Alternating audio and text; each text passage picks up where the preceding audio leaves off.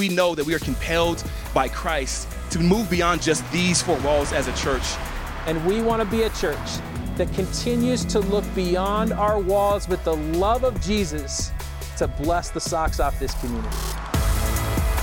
And as a church, we feel led to be a church that is for the good of our city.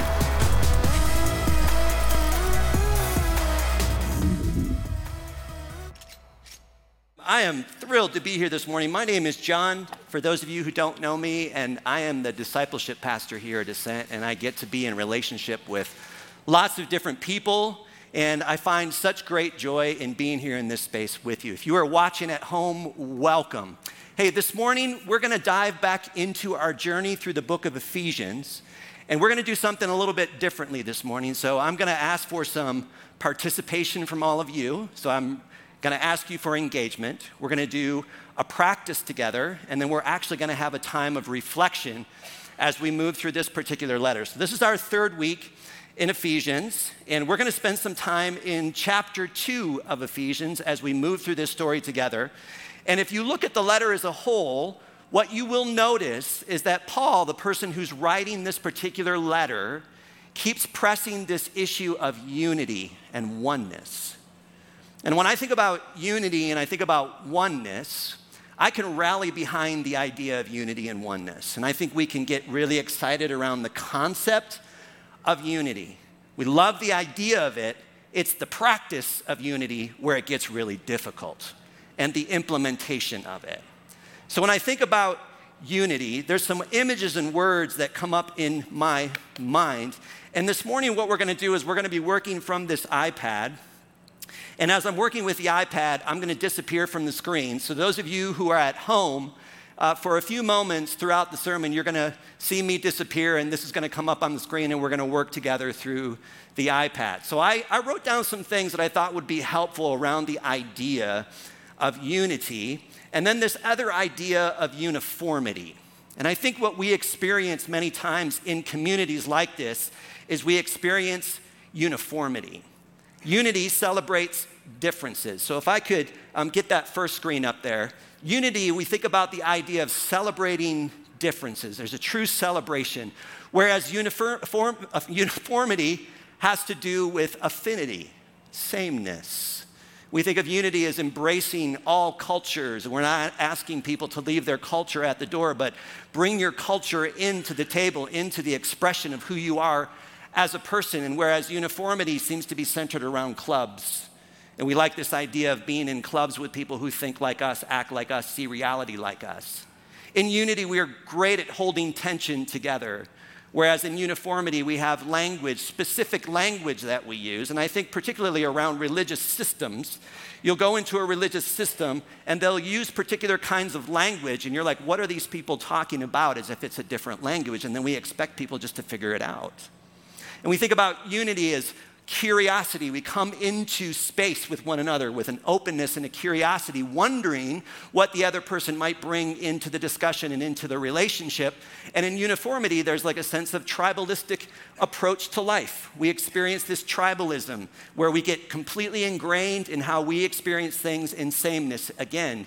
Unity is rooted in abundance, whereas uniformity, I think, is rooted in scarcity. Unity is rooted that there's enough room for everyone. Everybody's included, whereas in uniformity, we ask you to think like us. And if you don't think like us, then you're out.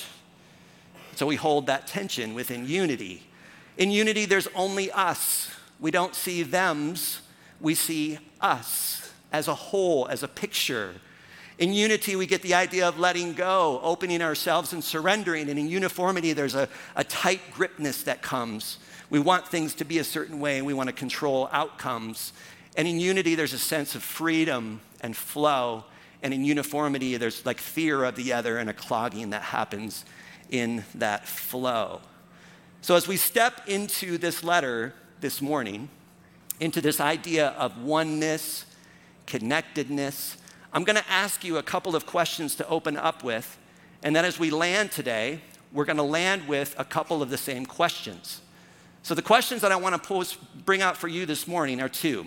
Number one, in what ways am I participating in building walls between me and people? Division. In what ways am I building walls in relationships? And the second question is, what are the next steps that I'm going to take to help build and take down those walls, to tear them down and start making moves towards humanity and not away from humanity? So this idea of oneness is rooted in a story, and I want to begin by reading Ephesians chapter 2, verses 13 through 16. So if you'll turn your attention to the screen for a moment, we're going to read through a portion of this letter. And Paul is writing this letter to a group of Jesus followers in the city of Ephesus. So let's begin by reading. But now, in Christ Jesus, you. Just stop there for a moment. When you see the word Christ, Jesus, I want you to put in place there, Christ means Messiah, or it means King. So Israel's long-awaited Messiah, the one that's going to put everything back into the right, Jesus takes on this role of being the Christ. He's the Messiah or the King. So when you read a passage like this, you can read it as Jesus, in Messiah Jesus, or in King Jesus, you. And what Paul is talking to about the you is all non-Jews, Gentiles. So when he talks about you, he's not talking about Jews, he's talking about you, Gentiles, the whole together. You who were once far off have been brought near by the blood of Christ, for he is our peace. In his flesh, he has made both groups into one, Jew and Gentile, and has broken down the dividing wall, that is, the hostility between us. He has abolished the law with its commandments and ordinances, that he might create in himself one new humanity in place of the two, thus making peace, and might reconcile both groups to God in one body through the cross, thus putting to death that hostility through it. So when we look at a passage like this, the first question that we ask is, where is Paul getting these ideas? Where is he pulling this idea of oneness from? When he talks about unity, one new family, one new humanity, what is he pulling from? Because the New Testament writers are always pulling from a bigger story. These are not things that you're just making up in the moment. They're pulling from a bigger narrative. So the best way for us to honor the text and understand the text is to step into the big story of God. Now, as we step into the big story of God, I want to throw out one more invitation for us this morning. If you are here this morning and you feel a stirring, you feel a sense of like, I want to jump in that tub and get baptized. After the gathering this morning, I'm going to be over here after I preach off to this side of the room. If you want to come on up and let me know, I want to be baptized this morning, we want to make space for you. That water is 99 degrees. It's really comfortable.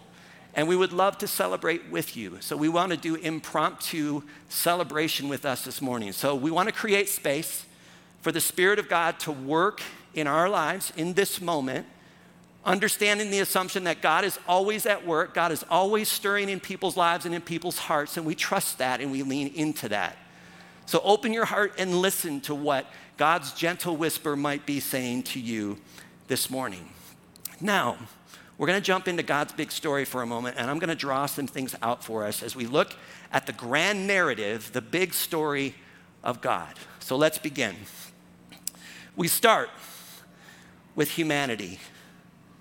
So humans, image bearers is what it says in Genesis chapter 1. And in Genesis chapter 1, God makes this declaration over humanity, that humanity is created in the image and likeness of God. So we start in the story as image bearers. And even in Genesis, it says, let us make humans in our image. So again, there's that us language. Let us make humanity like us. And so out of that goodness and out of that flow, God begins to speak into the chaos and he begins to bring order. And then he makes a declaration over humanity. Humanity is good because humanity is connected with God. So there's oneness, there's flow. It even says in Genesis that God would come down into the garden in the cool of the day, in the evening, and he would walk with humanity, and it says that he would co-create with humanity, giving them particular roles, like naming the animals. And so we see this participation between God and humans, and we would refer to humanity as co-creators with God. That's their original role. And if we think about humans and the face that they would make, we would say, this is the face of humanity. Right? Happy face, green, life, co-creation, connection. But 2 pages into the story, something catastrophic happens, and what we experience is what I would call a cosmic explosion. And in Genesis chapter 3, humanity makes a conscious decision to go out on their own and begin managing their own lives. So humans come under new management, and they step away, they disconnect from the Creator and move away from God in that co-creation process, and they begin to take matters into their own hands. And then between Genesis 3 and Genesis 11, there are 4 acts that I think define the human experience and human existence. And in Act 1, we see these 2 characters, these stand-ins for humanity, Adam and Eve. The moment they decide to step out on their own, they begin to experience some things inside of their very being and soul.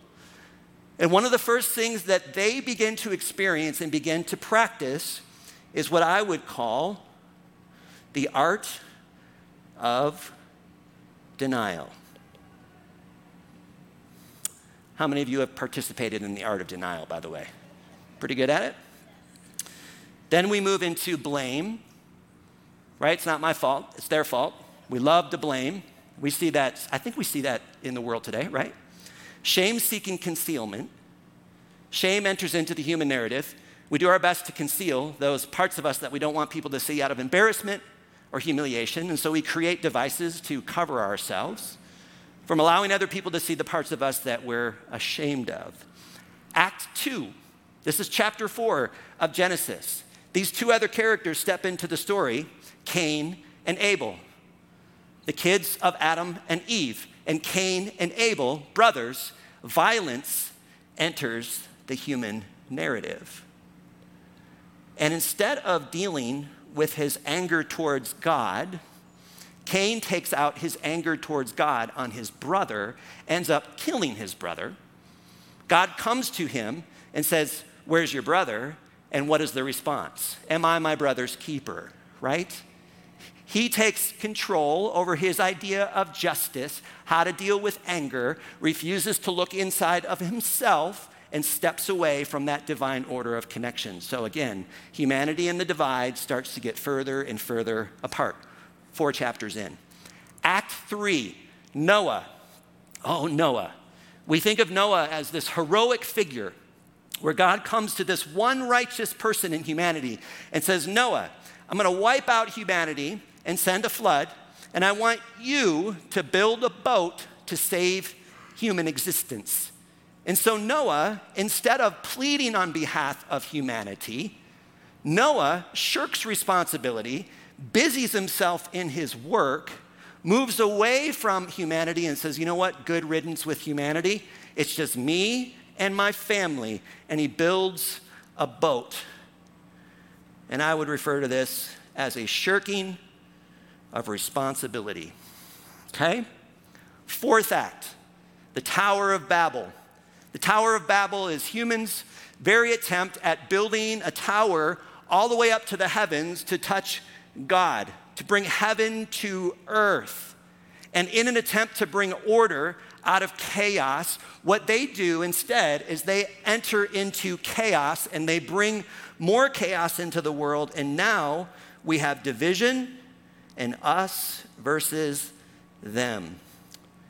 And in a touch of irony, the text tells us that God made a decision to come down and see what these humans were doing. They were making a tower to touch God. And God's like, the tower is so small, I actually have to come down to look at it. So God's not impressed with the human effort. Humanity steps away from responsibility. And now we have all of this chaos, all of these fragments moving throughout the world, and brokenness and decay. So let's just sit in that for a moment. We think about the story. I think what happens with humanity in this moment, that humanity begins with the statement, let us make humanity in our image. Humanity, in an attempt to move out on their own, decides to take that narrative back to themselves, and what they say is, let us make God in our image. And that's the human experience. And so now when we look at humanity, we see all of these broken fragments, thousands of different pieces in the human story that all came out of chapters 3 through 11 of this brokenness that we see in human existence and in the human story. So let's fly up a bit more. Let's go up to about 30,000 feet. That's like a nice cruising altitude, right? We'll fly up to about 30,000 feet and we'll step into this story, because what God does is God says, okay, I see all of the chaos, I see the brokenness, but I'm going to refuse to allow this to be the narrative. God steps into the story and says, I'm going to do something redemptive through humanity, through these co-creators that decided to go out on their own. And then we get to the next screen. And here we see a people who are born into existence. And in Genesis chapter 12, a people are born, and through this couple, Abraham and Sarah, God says, I'm going to do something redemptive through your family line. Through your family is going to come a seed, and that seed is going to be the seed that's going to restore all of these broken relationships and the broken communication that happened from Genesis 3 to Genesis 11. God doesn't leave humanity on its own device, steps into the narrative, into the story, and begins doing something redemptive. And he says, my people are born. And then he gives to the people a mandate and says, you are to be a healing presence in all the world. You're going to restore the nations.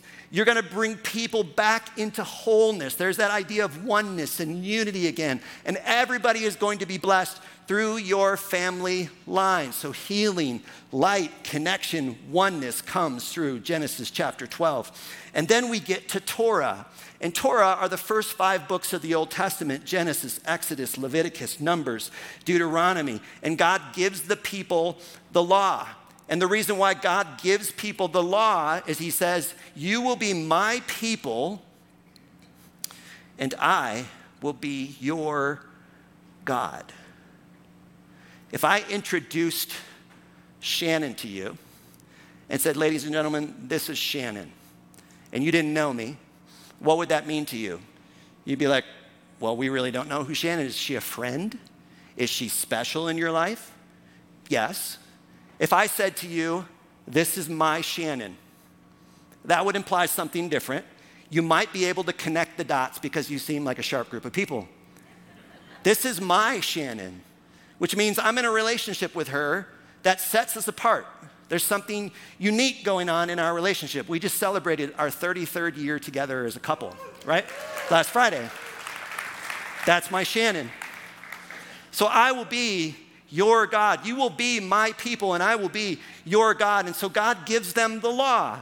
And he gives them the law because he's a relational God. And within the law, they took out, according to Jewish tradition, they pulled out over 613 different commandments. Now imagine trying to manage that. 613. Woo! That's a lot. That's a lot of work. They would refer to Torah as, and maybe this will sound familiar to you, the way, the truth, and the life. That's a nod to Jesus, by the way. Torah, given as a full expression of divine order, and that through your family is going to come the seed that's going to restore my people and restore the earth and bring us back into radical oneness. Now, we're flying at 30,000 feet. Let's come down a little bit lower, and I'm going to jump through the whole story of the Old Testament and right into the New Testament. Jesus enters the story. And as Jesus enters the story, people are asking the question of this rabbi, is this Israel's long-awaited king? Is he the one?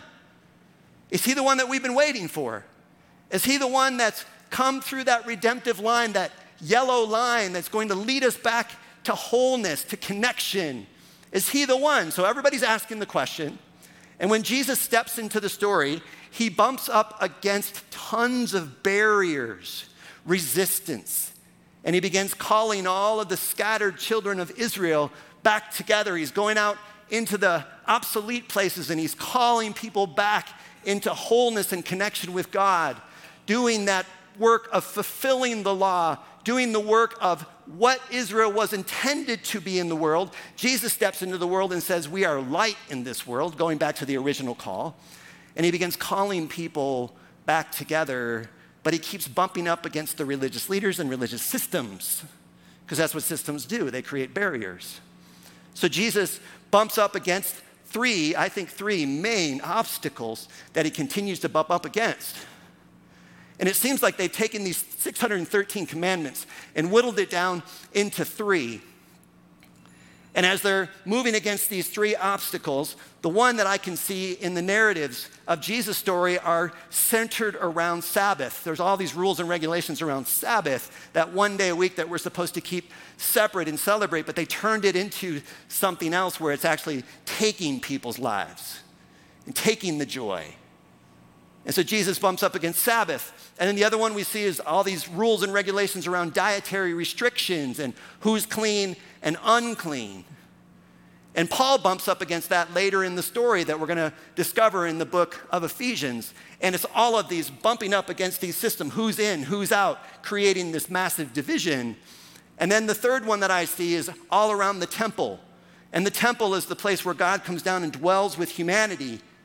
And in an attempt to bring people in, Paul keeps bumping up against this system because Paul is insistent that Gentiles are now included in God's big family through Jesus.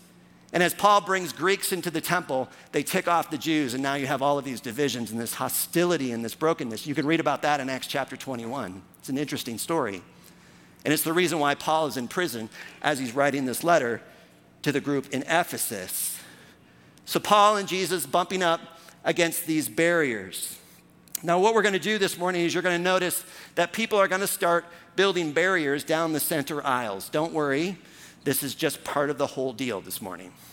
So I'm going to invite my barrier builders to come in and start building walls of division down the lines. And I want to address, as we're doing this, I want to talk about 4 different sects of humanity or Jewish expression in the time of Jesus. So during the time of Jesus, there are 4 different sects of Judaism that are expressing themselves in the story, and Jesus keeps bumping up against these systems. So there's 4 sections in the room. You're all going to play roles, and I want to be clear that these are not villains in the story. Each of these groups are doing their best to obey the law and to participate in obedience to the Torah. They're doing their absolute best. So no villains in the story. So over here, welcome this section of the room. You are what we call the Essenes. Beloved Essenes. You're like the desert people. Okay? You have decided that you want to separate yourselves from culture because culture is evil. And so you move to the outskirts of society, do your practices, and you separate yourselves from culture because you don't want to give yourself over to an evil and idolatrous nation. So separateness. In this section of the room, you are the beloved Herodians. Welcome, Herodians. It's nice to see you this morning. And the Herodians have made a conscious decision that they're going to fall under into the political system. So you're highly political people. You didn't even know it, but here you are in this section. Herod, the puppet master, appointed by Rome, is Jewish. He's our guy. So according to you, why fight the system? Why not just work within the system and we can create goodness and wholeness in the world? But you got to play the game. So now we have the Herodians. Then we get to our beloved Pharisees, this section, which seems to be the fullest section in the room. That's fantastic. Pharisees. You guys get such a bad rap, but you're really not bad people. You're out because you want to obey the law. You want to hold to it. You love Torah. You love God. You're devout. You get a little ridiculous sometimes, but you love God. And we see that in you. So the Pharisees believe that through our obedience, God is actually going to send the Messiah back into humanity's story. So if we're radically obedient, the Messiah will come. So congratulations to you. And then over here, I got to keep these people all the way over here because these are the zealots. And the zealots get a little rough. Zealots, like, let's raise up a military. Let's go in and slit some Roman throats. Let's get the band back together and make this thing sing. Right? We got our guy. Jesus is our guy. And back in the Old Testament narrative, God led us into great battles. So why not, zealots? Let's go do this together. This is why I keep you over here. So the Essenes see this Jesus come into the story, and they're asking the question, is Jesus anything like us? Is he like us? And they're watching Jesus, and then they see Jesus go into culture. He actually takes the disciples to the gates of hell in Caesarea Philippi. There's a lot of nonsense that goes on there. And Jews don't go to those spaces. He even takes them over to the other side of the sea and meets a demon-possessed man, because that's what happens when you go to the other side of the sea. And Jesus is engaging with culture, and he's engaging with all different kinds of people, so he's not an Essene. John the Baptist might have been an Essene, but Jesus doesn't. He doesn't quite fit the role. Herodians, you're looking at Jesus, he gives his inaugural speech, and what does he say? The kingdom of God is here. And you're like, he just threw down the gauntlet. You don't say that when there's an already established kingdom in the system. So he can't be like us. And then Pharisees are looking at Jesus, and they're going, is he anything like us? Well, he loves Torah. He's a great teacher. But then he shows up at a party, and he takes water and turns it into the wine, and people get drunk. So he certainly can't be a Pharisee. He's out. And then the zealots. Oh, beloved zealots. This has got to be it, right? He's got to be a zealot. And then Peter, one of his own, takes up a sword, cuts off a guy's ear, and Jesus says, put your sword down. That's not what we're about. And then when he's preaching on a mountainside one day, he says, blessed are the poor, blessed are the meek, blessed are the peacemakers. And zealots are like, yeah, he's not like us. So we're out. So when we ask the wrong questions, we arrive at the wrong conclusions. And the question that we all need to be asking, friends, is, are we anything like Jesus? And are we making God in our image, or have we submitted to the reality that we've been created in his image? And it's not the other way around. We want him to fit into our way of reality, into our systems, into our viewpoints. And at best, we want to start practicing uniformity. But what Jesus calls us to, and what Paul calls us to, and what Paul invites us into is unity and oneness. So we go back to the screen for a moment, and we see the radical life of Jesus. And Jesus keeps clashing against Rome. He crashes against the Jewish nation. And all of this chaos between Rome and Jew and Gentile and us versus them, all of the narratives that come from Genesis chapter 3, Jesus goes to the cross, and the cross is literally a Roman symbol of execution. And in an act of absorption, Jesus takes all of humanity. He takes all of the chaos, and it gets absorbed on him on the cross. And then the question comes up. Among all of these different groups of people that have been following Jesus, is it game over? Is that it? We gave our life for that? And then Jesus breaks death, he breaks the curse, and he resurrects. And resurrection leads us back to life. And then we get to the next screen and we see that yellow line, that Jesus resurrection. And then Paul starts talking about this narrative, which Maurice led us into last week, that in Christ, when we place our faith and our trust in Jesus, we experience the redemptiveness of the plan of God.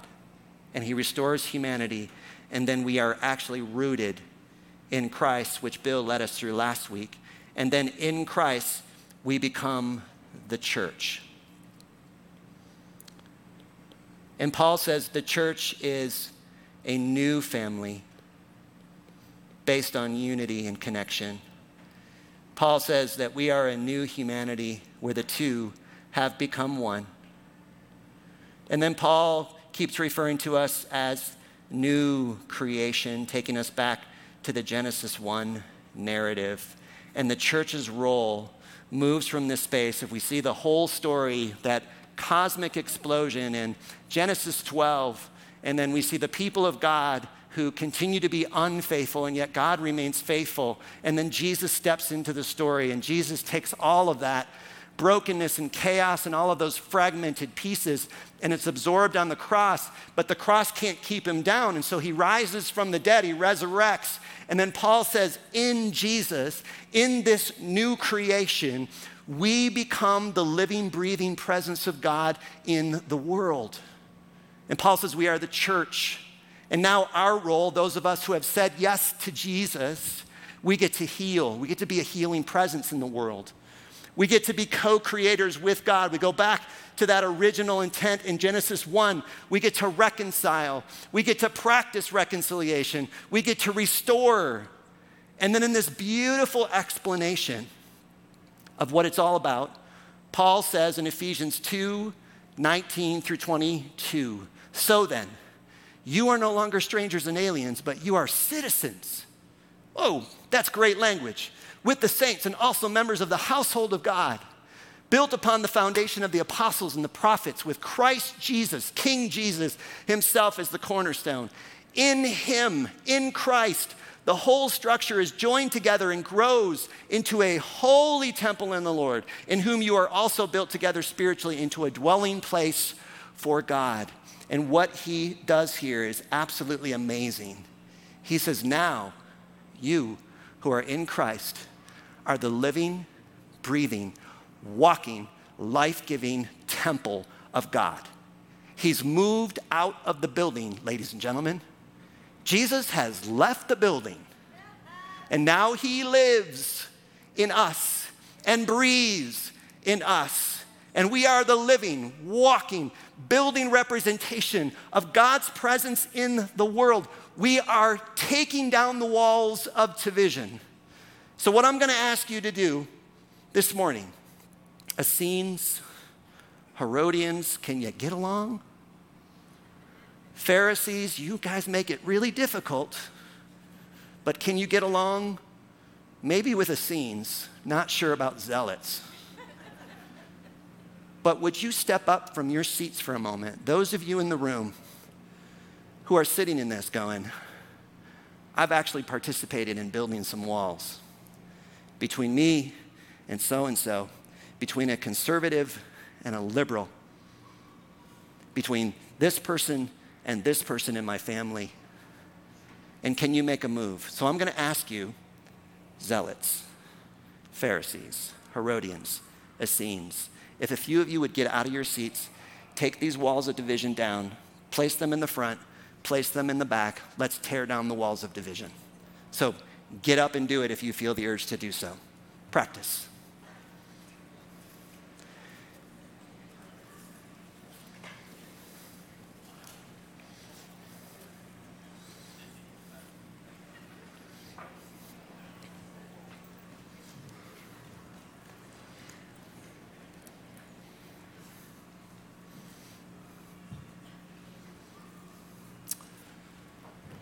Let's take a moment, and I just want you to close your eyes if that helps you center.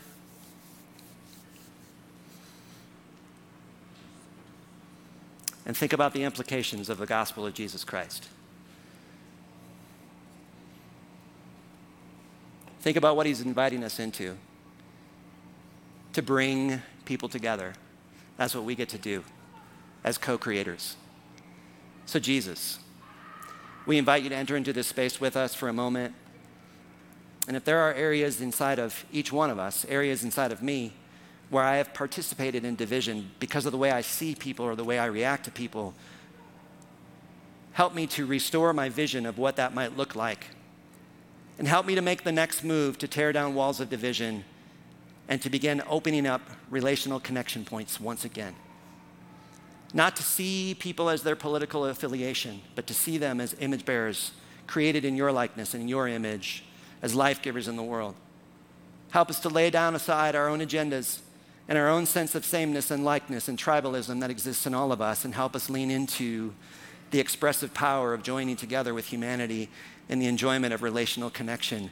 And help us, Jesus, help us to be a healing presence in this world. Help us to be a healing presence in the Front Range of Colorado, to live into our expression of for the good of our city, for the good of all cities in this area, for the good created as image bearers. Help us to step into that healing space.